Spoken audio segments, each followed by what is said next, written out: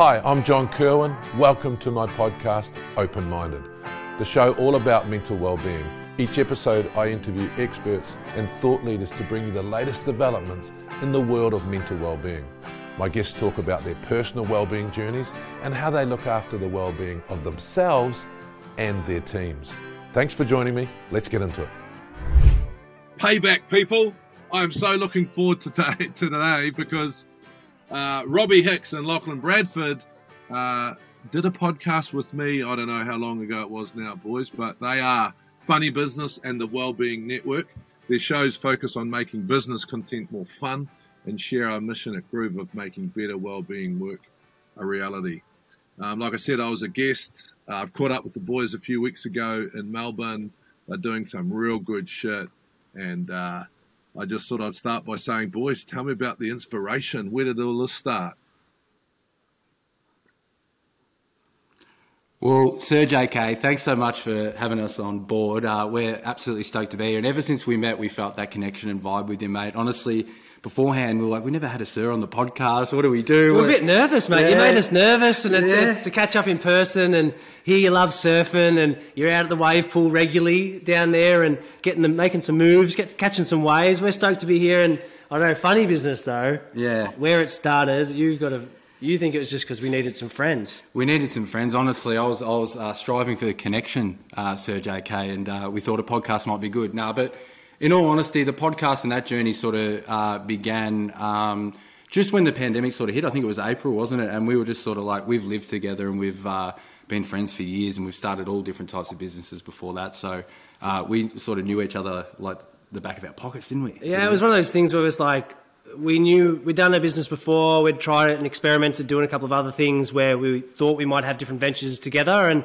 I can't even remember the finger on the pulse moment for us starting the podcast, but what really kicked off as a LinkedIn project. So I, at the time, I was working at Property Exchange Australia, PEXA, working with their technology and product teams, helping them deliver products to market, and Locke was working as a tech recruiter. So for us, being in that space, we thought, let's go and have a crack and do something. So we started Funny Business with no idea of where it would lead or where it would take us, thinking we might do one episode at a time or 2 episodes or something like that. And what turned out is that we built this amazing community, met people like yourself, and it opened up a lot of doors and opportunities for us to quit our jobs, start something brand new, and really change our lives. So the thing I love about the both of you is you were really upfront straight away, especially about the mental health and well-being side.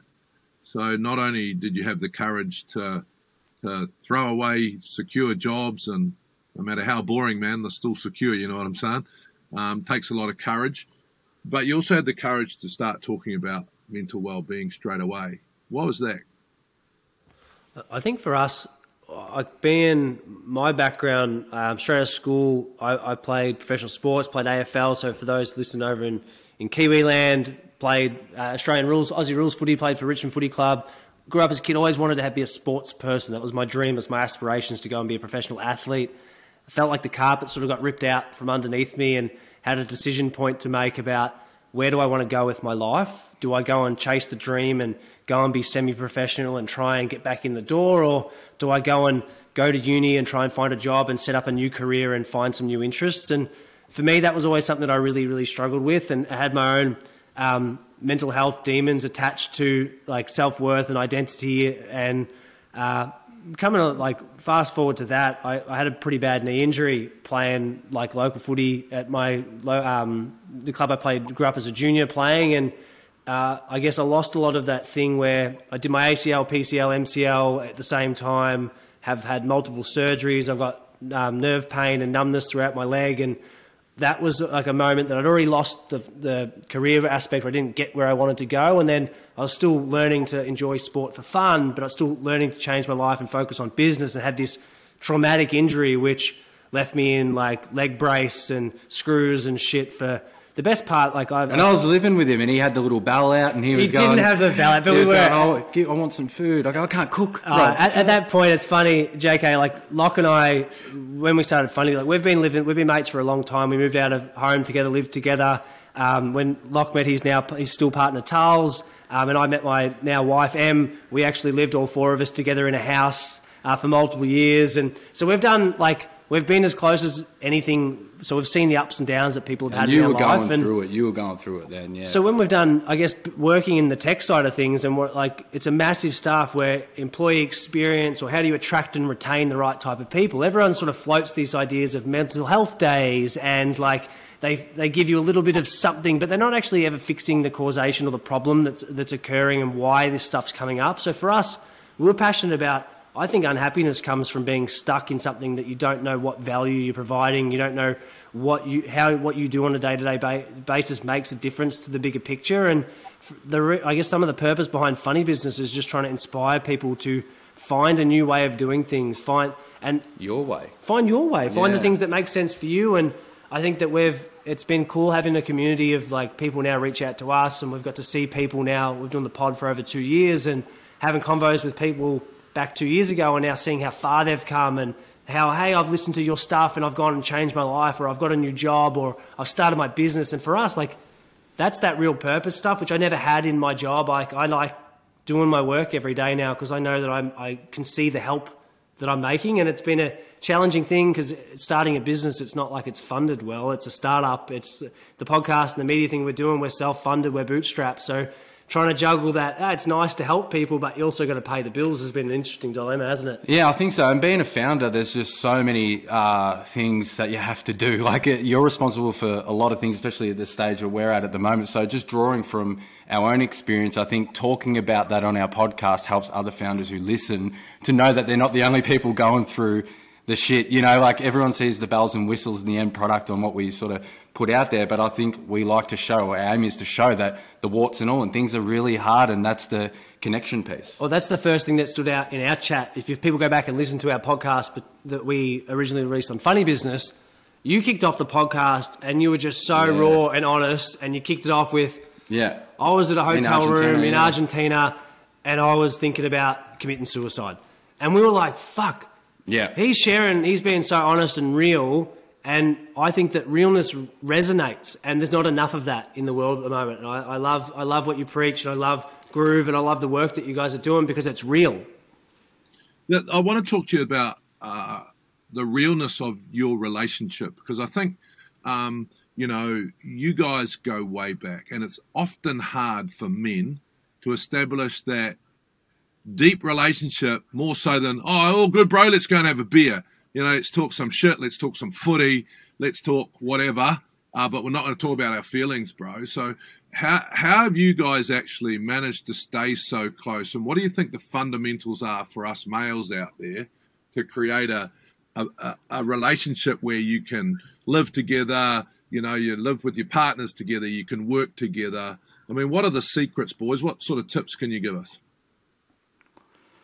I think living together, we do have that directness about us. We have that sort of, if there's an issue, we sort of like to nip it in the bud. I think from my perspective, I just know I couldn't do it without him with what we're building. So it's almost like I get to that point as I know I need him and I know he needs me, and we respect each other. And I feel like having them open conversations, I just think by starting to have them, I was never one to sort of shut off emotions, but I probably wouldn't give as much as I would, opening up, being real vulnerable. But I feel like me and you we know every little thing about our lives. Pretty much there's no sort of... It takes time to build. It takes time to build rapport. It takes time to build trust. And I think that we've done that over many years. And I echo Locke's statement. I come from a pretty staunch Aussie family, Aussie, that not really shut up, go to work, be tough. Move on. That was sort of how we grew up. That was the era.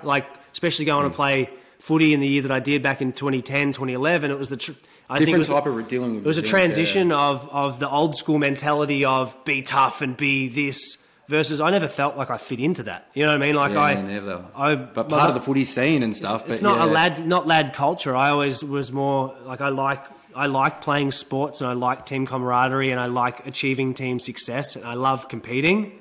But I also still am really interested in other stuff, and I think where we've built that relationship is, and where other blokes struggle, is they get sucked into that lad culture where they want to have heaps and heaps of friends rather than having a closer circle of people that they really trust, that they can rely on. And that's where that realness comes in, because I can still be friends and friendly with people all the time, and I don't need to have 1,000 conversations going on that are all surface level. I'd rather have a smaller circle and be honest with the people and treat them like family. I think it just becomes exhausting. I think the more mature you get, the more you just want to dwindle down that stuff and just be more open and actually have that support, because life's hard. And I think it's so important to have the right people around you. I feel so lucky and blessed to have an awesome family and a close group of friends. But for a lot of people, for some people, they might not have as much or have them luxury. So I feel like it is so important to find them few people that support you and have your best interests at heart. You just got to sort of find them and put yourself out there. I think one of the best things anyone's ever said to me was, I think it was my high school teacher, Mr. Cameron, and he said, he just goes, you just don't go to the beat of everyone's drum. And that's what I didn't want to do. Like I wanted to be friends with everyone. I didn't want to exclude anyone. And if I didn't feel like that was right and the cool crowd were doing it, I wouldn't do it. And that's how I sort of saw myself and saw how I wanted to be as a person. So that's something that the teacher did teach me at school. Hey, well done, mate. Yeah, thanks, well mate. done. You learned something. Yeah, Mr. Cameron. You give him a bloody shout out. Hey, listen, you mentioned something before, which I thought was really interesting. You inspire people to make sure they know the value that they're providing and doing what they want.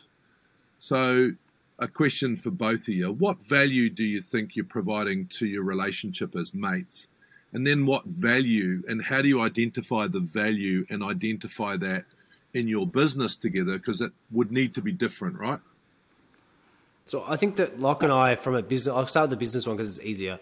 We have complementary skill sets. Locke's a people person. He's a connector. He plays like the front of house for our business. He leads the community. If we were a restaurant, he'd be the person at the front meeting all the guests, bringing them in, telling them what the specials are, making them feel nice and giving them the best experience.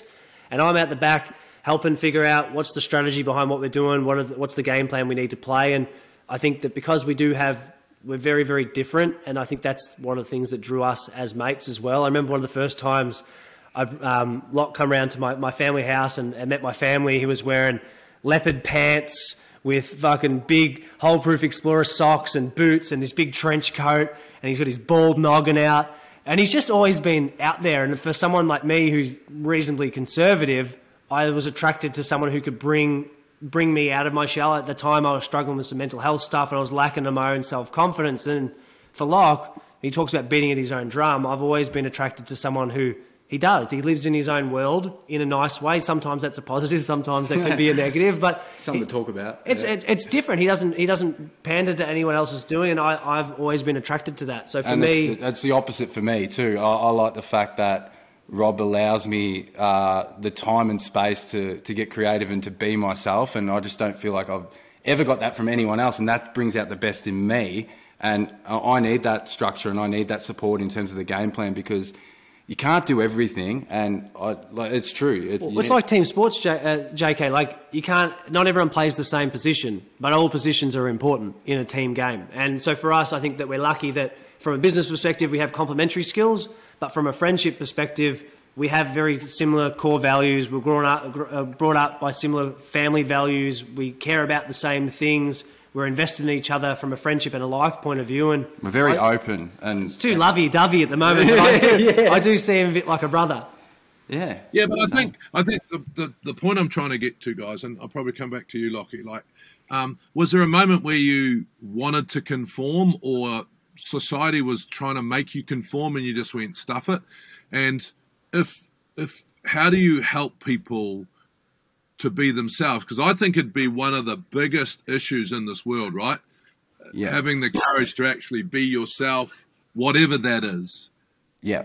One thing that's always sort of stood out to me was when I was working hospitality, and other people could sort of come and act a different way, and they were sort of got away with being themselves because they just were so honest and open and upfront. And that's where I was sort of attracted to. And you're right, it's funny. It's ever since starting the pod and putting myself out there, putting ourselves out there, you become kind of like a lighthouse where other people who feel the same way about, like, a bit curious and like, this can't be all this is. Like, there's got to be more. I want more responsibility. I think I want more out of life. So I think having the podcast and talking about it openly and honestly, and sort of having the people in the community listen in and have them conversations with us, I think that's something that just still blows my mind, to be honest. But you don't give it. I think that one of the hardest parts that I've seen, one of the learnings I've had from you, Locke, is you can't listen to too many other people's opinions, especially being like here in Australia, it feels like there's a lot of like tall poppy syndrome. People try and do things differently. It's like, oh, they're doing something different. Let's cut them down. Let's do something else. Whereas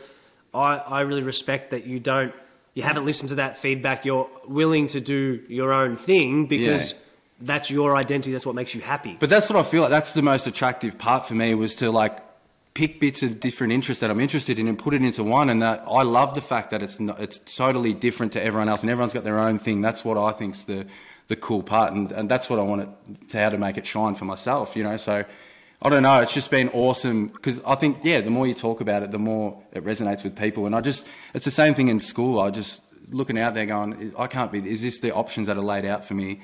There's got to be more. And what we're doing now, there's no real blueprint. Like people have done similar things and done different things, but I feel like every day is a challenge, because it's like I kind of feel like we're explorers, you know, like we're going into new land all the time and meeting these new people, and it's sort of keeping us on edge and keeping us ready. The other interesting thing, back to you, Robbie, that I really want to dig a little bit deeper in, because I think they're not dissimilar for you either, Lockie, because having the courage to be yourself, don't underestimate that, firstly, because I think all of us live a lie sometimes.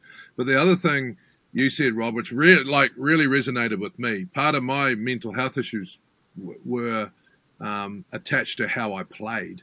So, you know, there's probably more of you than there are of successful AFL or rugby union or rugby league guys that put all their cards into that. So how did you actually come to grips with failure? How did you come to grips with actually, look, I'm actually someone, I'm not, like, if I played well, mate, I had a great week. If I played like shit, I had a shit week. I mean, how did you actually go through the process of detaching that? I look back now, and I got drafted at the end of 2009, my first season 2010. We're now 12 years since my first year there, and I can safely say it took me nearly a decade to get past that stuff, where I dealt with a lot of things. I had a lot of, like, I would follow trains of thoughts and try to understand why I'm feeling this way, and I couldn't put my finger on the trigger of what was causing me to feel so upset and frustrated, and like there was elements of grief and loss attached with things that I wanted to be doing, and then having an injury that took away, even at 24 or whatever it was when I had the injury, in the back of my mind I always thought that I would still had enough time up my sleeve to go back and have another crack once I'd sorted my financial and business life out. I could go and get a degree, I could get a job, and if I wanted to go back and have another crack, I'd still have that opportunity open to me. When that sport door closed, and like I don't have normal function in the, like I run, I can semi-run, but my legs move like a baby horse. Tell me every day you can run. You know, it moves like a baby horse. They're not in rhythm anymore. And my thing, I'm 5'9", JK. Like my thing was speed. My thing was never speed. admitted that. My thing was speed. Like I had a choice where, prior to playing footy, like athletics and footy were my two activities. My younger cousin, shout out, we're doing shout outs today. My younger cousin Brody actually just qualified for the Australian athletics team to go run 400 metres. So my uncle was an Australian 400 metre champion. Like I had my family loves sport. So the attaching my self-worth thing, as a kid, I grew up going, I want to win. I was successful. I had lots of accolades, and I felt like at the Christmas party, talking to the town, how's footy? How's this? How's this? That was a thing. And then the part that really was a struggle for me was I didn't realise how much of, like, there was no support. And for me, I had to realise I wasn't that special, and that's a hard thing to comprehend as someone who has always felt special because they've done interesting things. That opportunity, that stuff disappeared from my life, and the going out and being around social people or getting access to health treatments and stuff because I'm not on a list anymore, no one's paying for all the things that I'm going through, like, they just disappeared. So I think I had a lot of friends that tried to get back in the system. They're fighting, they're doing, like, working shitty jobs, but they're trying to play semi-professionally to get back on the list, and each to their own. That's their journey. That's what they wanted to do. And I made looking back now at 21 or whatever it was, I made a big call. I said, well, fuck that. I think it's only a 5% chance I could make it back in. I look at the Richmond Footy Club now, and my first years was in the same time. I had like 12 of the people who played in that three-peat flag were all the people that I was there at the list with. So seeing them achieve great success and me being broke, injured, still scrambling to get a job and find things that I had to just learn to accept my reality. And that's a thing that I don't think a lot of people like to do because, one, they can't practice self-awareness or self-reflection enough where they're honest with themselves. And me, the hard part was my reality was not ideal, but I've just owned it now, and I've moved forward based on I can see purpose and passion in what we're doing now, and I feel like it's given me a second life. It's given me a second career where I can go and put my skills to use and try and be good at something, but not because I'm trying to be good at something for someone else. I want to be good at it for myself. So a question for each of you, because I think really different personalities, but you're talking about stuff that I believe our teenagers need to hear. So like for you, how would you, what advice would you give to someone to just be themselves, no matter what that is, if they're just hiding behind a little bit of a persona? And then you can go straight into yours, Rob, if you want. Like, what would you say to your younger self not to waste 10 years? How would you short circuit that? I think a big thing for me, I think I was like 16 or 17. I went on a long walk and I thought about all the stuff that I was interested in, what I wanted to do with my life. And I was like, that's so cool that I have all these different interests and I can just be that one person of this. And I fell in love with it. I wanted to Frankenstein myself and then frame it. You know what I mean? Like, this is all the cool stuff that I like. And I want to be like that. I want to act like that. That is me. You know what I mean? And take it. And I just think, having that honesty and just being so open, people are forgiving. Like, people, I think, like, my personality is, you need to be aware of like who you are as a person, I think, because I think there's like, you're not like me, you know, and I respect and appreciate your perspective, you know, and I like to see myself as like open, you know, where other people are different, but that's why I think it's good, it's complementary, especially doing a podcast, because we can sort of hit different people who, and they can take what they want from it. I would go back and just say, at the end of the day, I think I did a lot of things where it was not to please others, but I thought it was the right path to do. But I don't think I really thought enough about what I wanted to do. Like I still really think of like sport, and I'm sad that I don't like sport the way I used to as a kid, because I loved that as an activity. Enjoyment, yeah. But I saw it as a profession, because I had the luxury of thinking that I could tackle a sport of choice and go down a professional pathway. So I always saw it as a vehicle for a different life. So I would just more advice for myself to go back 10 years. You're a smart dude. You've got lots of skills you can apply in different ways. You don't need to be wrapped up into success as the thing that makes up your self-worth. You're more than that. Frankenstein yourself. I mean, you should probably register that, right?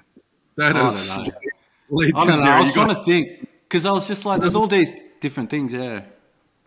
Yeah, but I think it's a really cool saying, because when you think about Frankenstein, but then you think about Frankensteining yourself. So articulate that for me so that people who are listening go, okay, what does that mean for me? I think taking all the different elements of what you're interested in and what you're passionate about and all your values, wrapping them all up into one and sort of seeing yourself as like this package of like, I'm the only person I'm the only single person in the world that I can make myself feel a little bit special, and I want to show it off. Like, frame yourself is more around like, live what you want to do, be that way, act that way. And I don't know, it's always sort of been a guiding sort of light, but I just think like, you're interested in so many different things. You know, that's what makes people cool. That's what makes them interesting. That's what makes them, you might not, I saw your house in the Bay of Plenty or whatever that was, looking at all the views and decorating the house. You got other interests, you know what I mean? Like, I think it's leaning into yourself and leaning into your curiosity. I start with curiosity. Like, that's something, if I'm interested in something, I just want to go down that sort of rabbit hole and sort of see where that goes. But having them different elements, I don't feel like it ties me down to one thing. You know, it sort of ties, I've got all these different sort of things going on. So I can fill my cup up with all these different elements, you know, and balance it out that way. What about values versus ability? You know, you got some young people out there, they're going to start their own business. But tell me, because when I asked you before about values, you came back with, this is what, Locke's good at, this is what I'm good at. But were they values or were they abilities? And how do you distinguish between the both? Because someone said to me the other day, I thought it was a really cool saying, you're uncomfortable when your actions don't marry up with your values. But how do you actually, how do you get to your values, and why should they matter? So this is an exercise we did with the Wellbeing Network about why do we exist, what are we here to do, and how can we wrap it up in a way that people can get along, can resonate with our message and resonate with our journey. And we called it the Wellbeing Way. So for us, we said that It was around be better, do good, have fun. Be better for us was around continuous improvement. It was around growth mindset. Do good was about doing good work. It was about doing good by others. It was about feeling good about yourself. And then the have fun element for us was around work doesn't need to be too serious. Life doesn't need to be too serious. YOLO. I think that a lot of people bring, like we talk about the realness and something that stood out from our first chat was you mentioning a well-being first economy. And I think this we've pinched that. Don't worry about that. We've been saying that to everyone. Don't worry about it. Go, boys, go. You go for I the think pinch. I might pinch Frank myself, man, Frankenstein, mate. Well, no, but I part think, of it. Yeah, but I think, don't underestimate, I believe, especially for, our kids, all kids, but 16 to 23, the stuff that you guys have had the courage to go and do, understanding and loving all those different pieces of yourself, I think is fundamental to get back because, one of the things, and I don't know if you felt like this, Rob, but I didn't love myself, man. I did not love myself, and that was part of my mental health issue. I had to like me, warts and all. And so I was spending so much energy trying for people to like me that it was just draining me. So, I think be good, do good, and have fun is easier said than done, right? You find yourself breaking your own rules, boys? Sometimes, but I think that I think it's easier from a business perspective, especially for the Wellbeing Network. If we're going to take on activities or do activities, they should be able to roll up in some way, shape or form to hit one or all the values. So I feel like if we are living outside those things, it's pretty obvious. Usually we'd be stressed, we might be overwhelmed, we might be having to cut an activity that we don't believe fits under that stuff. And I think having them there as something for us to refer back to, not as just words on a wall, but something that we actually believe in, it's easy to have upfront and honest convos because we can direct it back to why we're doing stuff.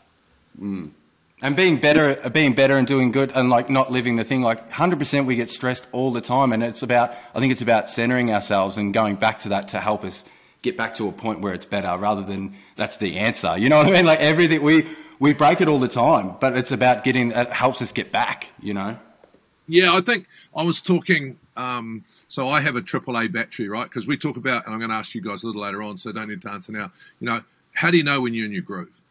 And we'll talk about that in a minute, but it's actually part of the skill is knowing when you're not in your groove. And I call it my AAA battery, right?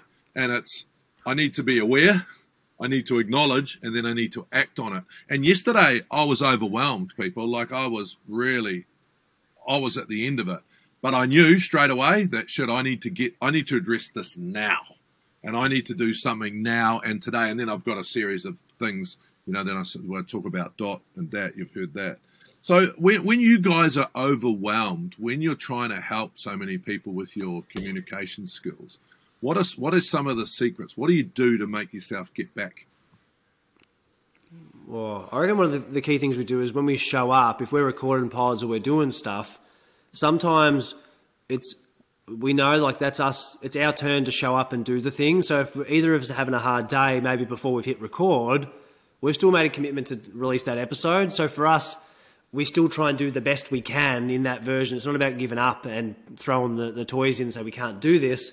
But we're very, like we said, we've lived with each other long enough that if one of us is struggling, it's more like go and have an arvo off. Locke will go and have his baths. And 3 p.m. baths on a Wednesday. He's not a fan, are you? No, I like the baths. It's a good thing. And for me, it's like you mentioned the awareness point. I think that's something that's really come over time by practicing like living in your feelings. Like you said this a lot, which is something you stood out. Like we're not made up of just all good feelings. There's bad feelings in there too. That's part of being human. Feel everything. And you've got to feel everything because then you could acknowledge where you're at. And if you are acknowledging, I love your AAA reference because then you can make some mitigation steps or some actions in place to move you towards a better state of being. And I think that's what the wellbeing stuff is about. It's not, you're never always going to be 100% happy. That's not life.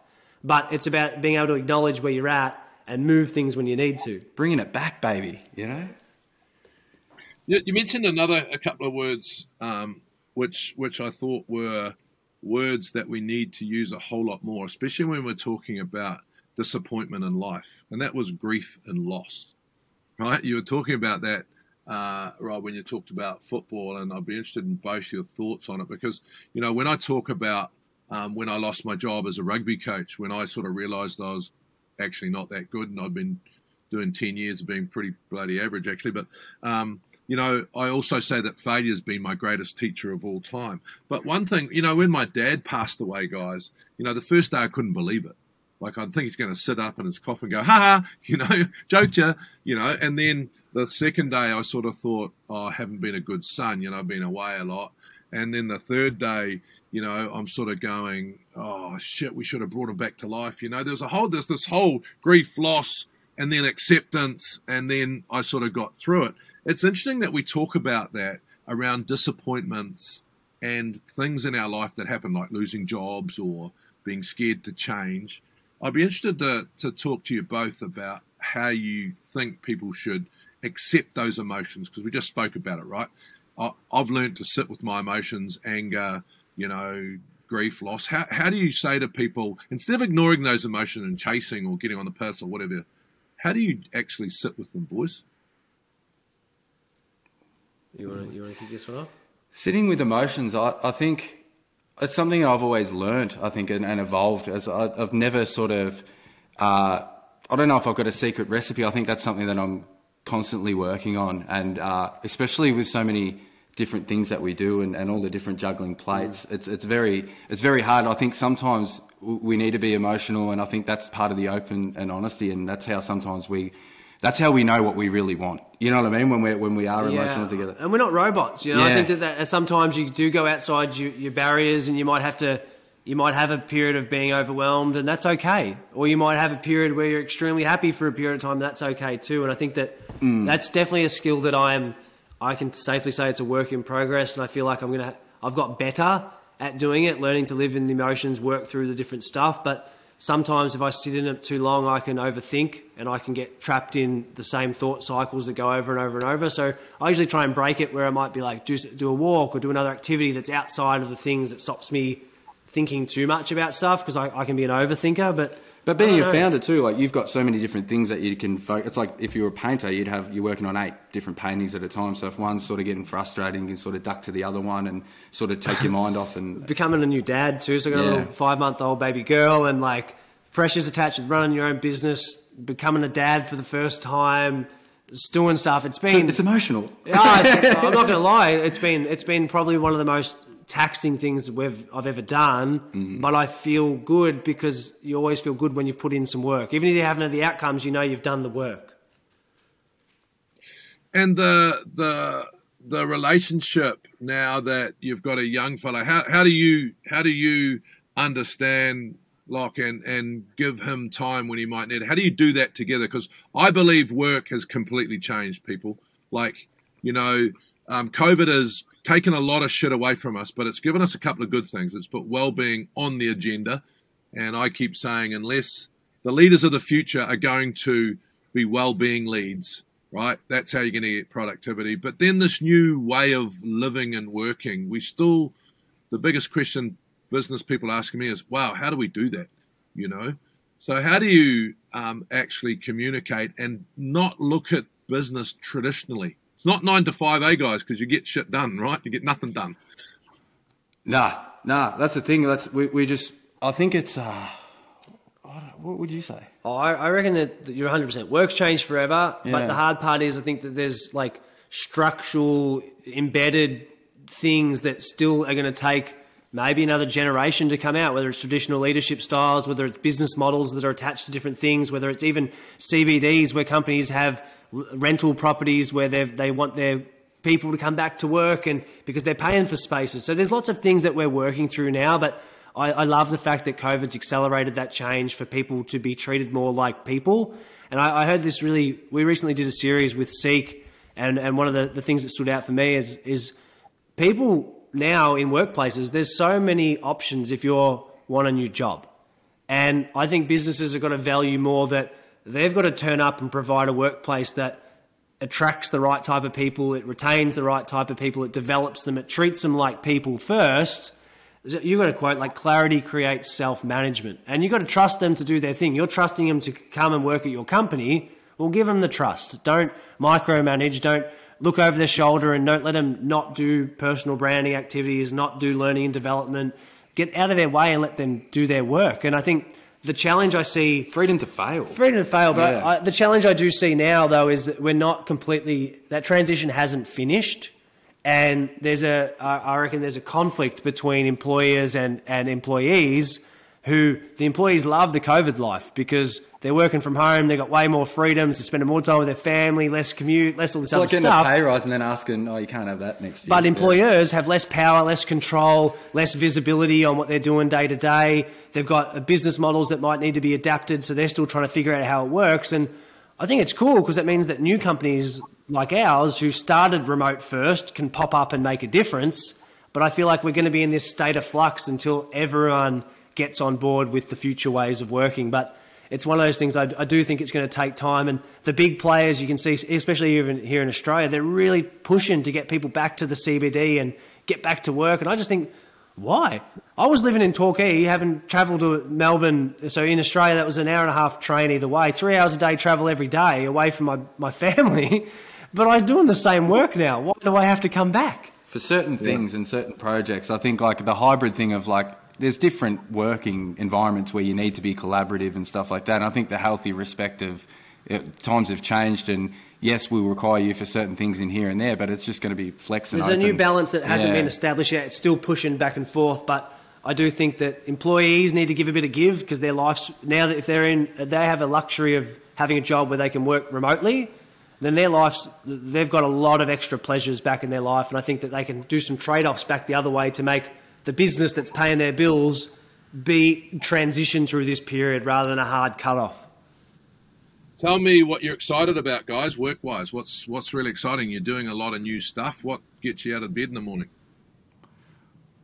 For me, it's the new stuff. So I think if we were just sort of doing the same thing over and over again, it'd get pretty repetitive and boring. So we like to shake things up. For us, we've reformatted our podcast, so we've got different shows now. We want to showcase different things. It's all from the feedback from the community, and we're trying to really craft something that is just for the people listening. And I don't know, for me, it's just about constant evolving, getting all interesting guests on and learning about what they do and how they do it. And I think one of the biggest lessons that we've had, you've said it quite a bit, is there's all these different paths to success, so it's cool hearing stories like that and having guests a part of the show. So I think that's what sort of gets me going and gets We're doing a bit of work with so the Wellbeing Network. We produce other podcasts outside of just Funny Business, and we do a bit of work with a pro surfer named Cooper Chapman, who runs a social enterprise called the Good Human Factory, where he does mental health workshops for kids at school. And we look after his podcast called The Good Humans, which is him having interesting stories, sharing openly around gratitude and meditation techniques and helping people take control of their mental health for all that really, really at-risk age bracket of people in schools. And being involved, I'm excited to work alongside him and see his podcast continue to grow because I like the community he's building, and I love the work that he's doing. And I feel like you should definitely meet him, JK. He speaks the same language. I'd love to.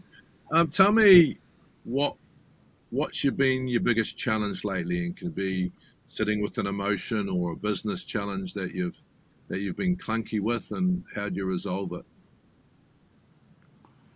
Mine's learning to be a dad and run a business. So, like straight up, our business, we bootstrapped our business. So when Matilda was born in December, we've been living with a month, 2 months ahead in cash flow. So we don't have a run rate that allows us to go and explore things for a while. We need things to be constantly landing, things constantly moving. And I guess the challenge for me was that I didn't get much time off. I had a safe job where I would have had 4 months paid paternity leave, and instead I worked for myself and went to work the day after Em got back from the hospital. And I juggling constantly the business challenge of, am I being a good business founder, and am I doing the right thing here, and am I doing the right thing by my family and with my wife and my baby child, where I don't want to miss out on that family time. So my biggest challenge at the moment is I've got lots on my plate and finding where to allocate my time.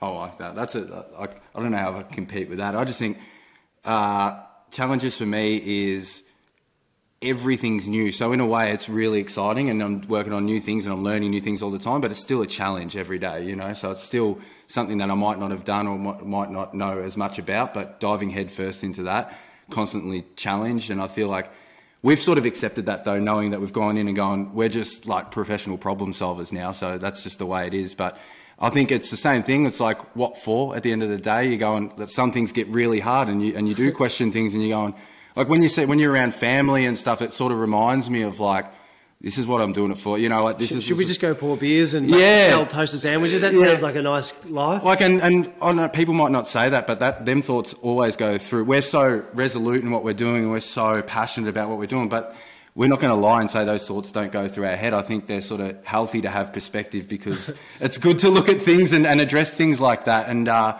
don't know, like I just think it's just a broad challenges for me, and the time and balance is a good one too. It's like, yeah, why? Like I look at my family, and for them it's all about spending time with each other and connection. Well, the Bradfords got a rule, don't they? Yeah, 4-day work week. So for me to sort of branch out, and because they're all about like living together and just knowing everything about each other and just having that real family vibe. And for me, I'm sort of a little bit of the outlier where I never used to be. I was never a workaholic or anything like that. I never really wanted to be, but coming through to this, I was like, I can't stop doing it. This is what I want to do all the time. And I suppose that, not pushback or anything, they support everything I do, but I suppose it's just doing something a little bit different is challenging sometimes.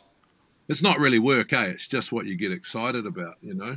Mate, that's the thing. Like, I'm not waking up today, and we've got a podcast with you today. I'm like springing out of bed. I'm like, I'm skipping to the coffee shop. Like, I don't know, but it not all days are like that though, you know, and it does become hard, and we do question things a lot, and I think it's healthy, but we all know why. We always come back to why we do it and stuff like that, and that's what gets us through. So, new dad, I bet you it's very different to what everyone told you it was going to be like. So there's going to be a whole lot of new dads out there trying to do what you're doing. So what would be, even though you're new to it, what would be your 2 biggest learnings you could share with someone?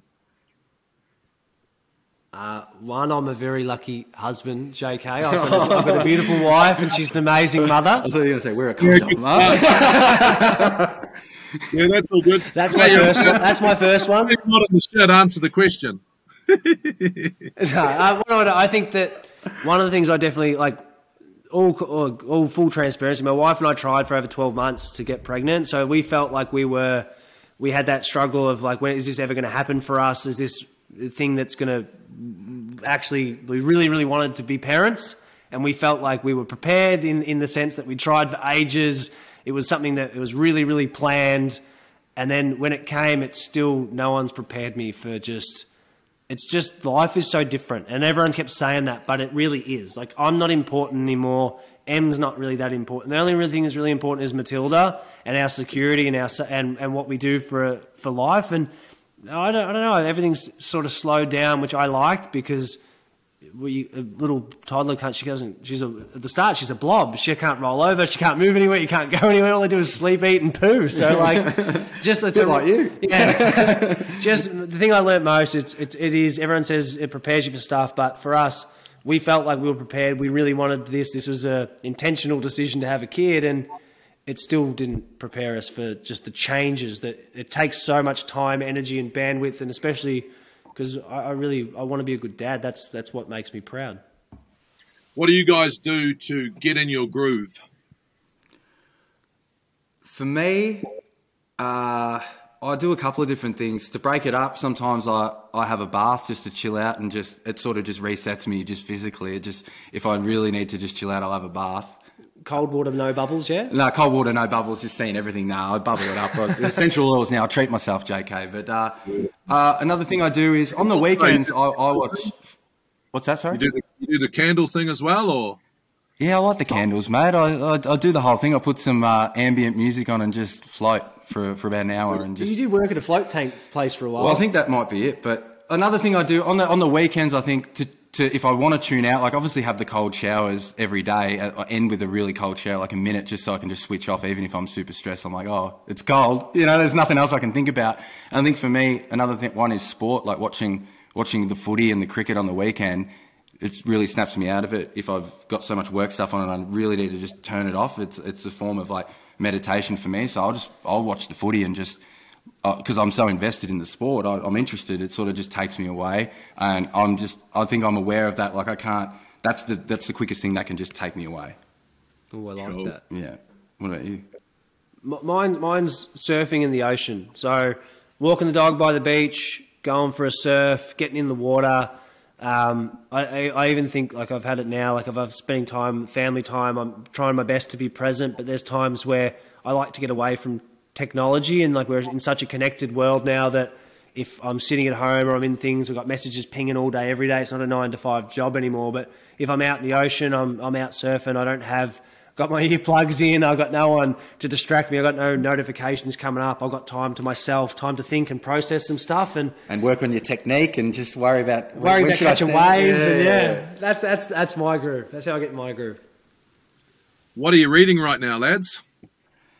To be honest, we get we've had a few authors on the podcast, so they've sent us their book. Alira Potter's one's really good, but in terms of like reading them, I sort of like the people, and I back the people who write the book. So I don't really read all the books that are on the nightstand or whatever. But most of them we've had on the pod and understand and really respect what they do. And I think a lot of reading for us is articles for our segments and shows. So we do a lot of like business news. Obviously, we do the commentary on that sort of stuff. So we read a lot of articles and thought pieces and stuff like that.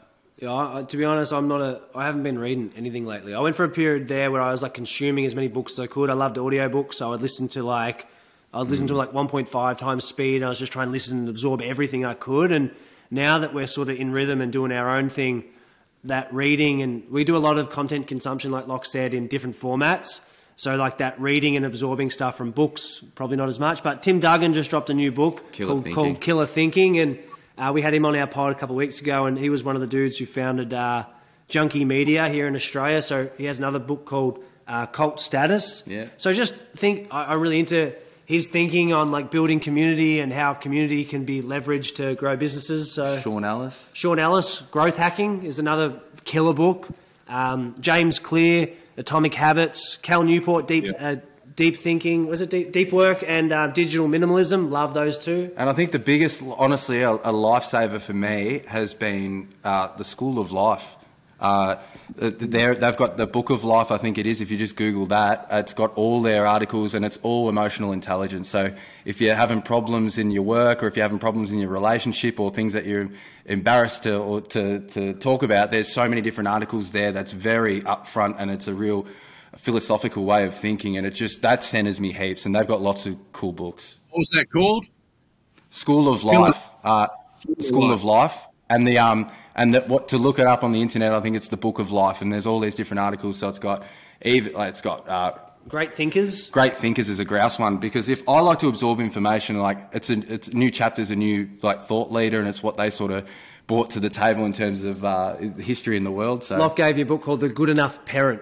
Yeah. That was what he gave me. When I found out that I was going to be a dad, he gave me a book called From the School of Life called The Good Enough Parent. I thought that was But I think like emotional toolkits for people to sort of draw from is super important, especially like articles, because that could be the first step for someone to even understand what they might be going through. If they're not comfortable in talking to someone, they can read an article and go, a lot of people do go through this. This is something that's not, it's just, to me, I can actually reach out to people. So I felt that as like something that I always go back to. Yeah, and look, I think one illusion that I had about life was, you get good at something and then you're good, but it's not. And someone asked me the other day what a growth mindset is. And a growth mindset for me is every part of my life is always growing. I'm always, having to break through different ground. And I think people need to realize that it's okay. You got to keep growing and changing, and it's okay to be not good at stuff. Do you guys actually listen to podcasts now that you actually create them and have your own, or do you not? The only sort of pods I would listen to if we've got guests coming on and I sort of want to know a bit more information about something that they've said. But to be completely honest, because we do pods 5 days a week, we just don't really allocate any time to consuming anything sort of new, which I don't know if that's a good thing or a bad thing. I want to get to a point where I want to consume more content, because I think like we go through stages where we'll meet, like for 2 years we'd just be watching lots of stuff and sort of learning, and then sort of going out there and practicing it, and then there might be something else that we want to learn and get back to. But for me, it's all about, if I do listen to podcasts, it's like footy ones and stuff like that. It's got nothing to do with business. Yeah, and I like more watching them more from like a structured perspective. So we can go and like see what people are doing with pods and how they're making a business out of it. How do they structure their shows? So looking at it more from like a business Touch lens of points for pods and like audiences. how they're doing stuff, and always got like finger on the pulse. I see stuff, but listening to other things, like Locke takes a piss out of me, but I don't even listen to our pods. Yeah, you know? so old Rob just has the conversation, and because I do the editing, I don't mind it because sometimes it takes me 2 times to absorb the information. Who should I interview next? Who should you interview next? Oh, I reckon I got a grouse one for you. Matt Adekponya. Wow. Matthew Adekponya. He's head of Mills Media. So Paddy Mills, obviously superstar in the basketball space. Matthew Adekponya, he's done a couple of he actually done a documentary for the Gold Coast Titans last year and released it on KO. But he's someone who's breaking the mold, doing things themselves. And if you're looking for any inspiration, go follow him on Instagram and check out his story. He's doing some amazing Peter Bowles. Yeah, former professional basketballer, wanted a career in content and media, and literally picked up a camera, taught himself the stuff, landed deals. Worked with the Boomers, created the identity of the Boomers at the Olympics so actually people would care about the basketball team again. He done that from scratch, and on our pod, we've had him on twice, and he went through like detailing how we went about it, you know. He was one of those people, JK, that we talked early doors on the pod, and then 2 years later, he's doing all the things he said he was going to do. He said he was going to do, and we're like, that blows my mind. I love that shit. Guys, this has been amazing. This is what I wrote down for relationships. Nip it in the bud straight away if there's some issues going on. Understand each other, trust each other. As a business model, you guys be good, do good, and have fun. Don't be scared to Frankenstein yourself, bruh.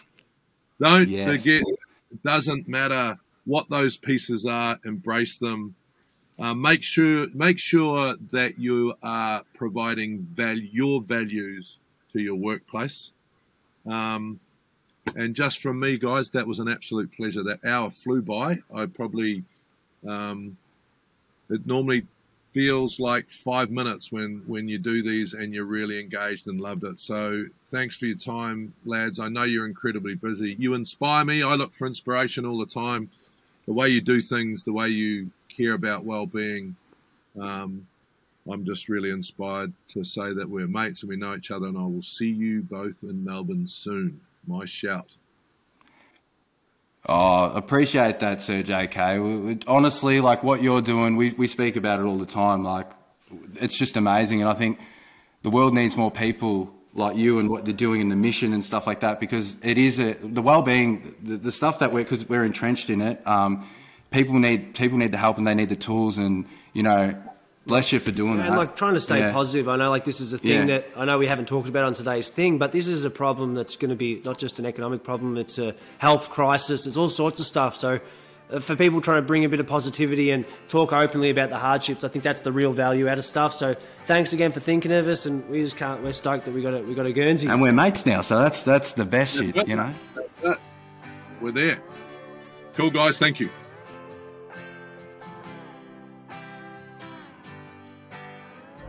This has been Open Minded with John Kirwan. Thanks for listening, and don't forget to like and subscribe.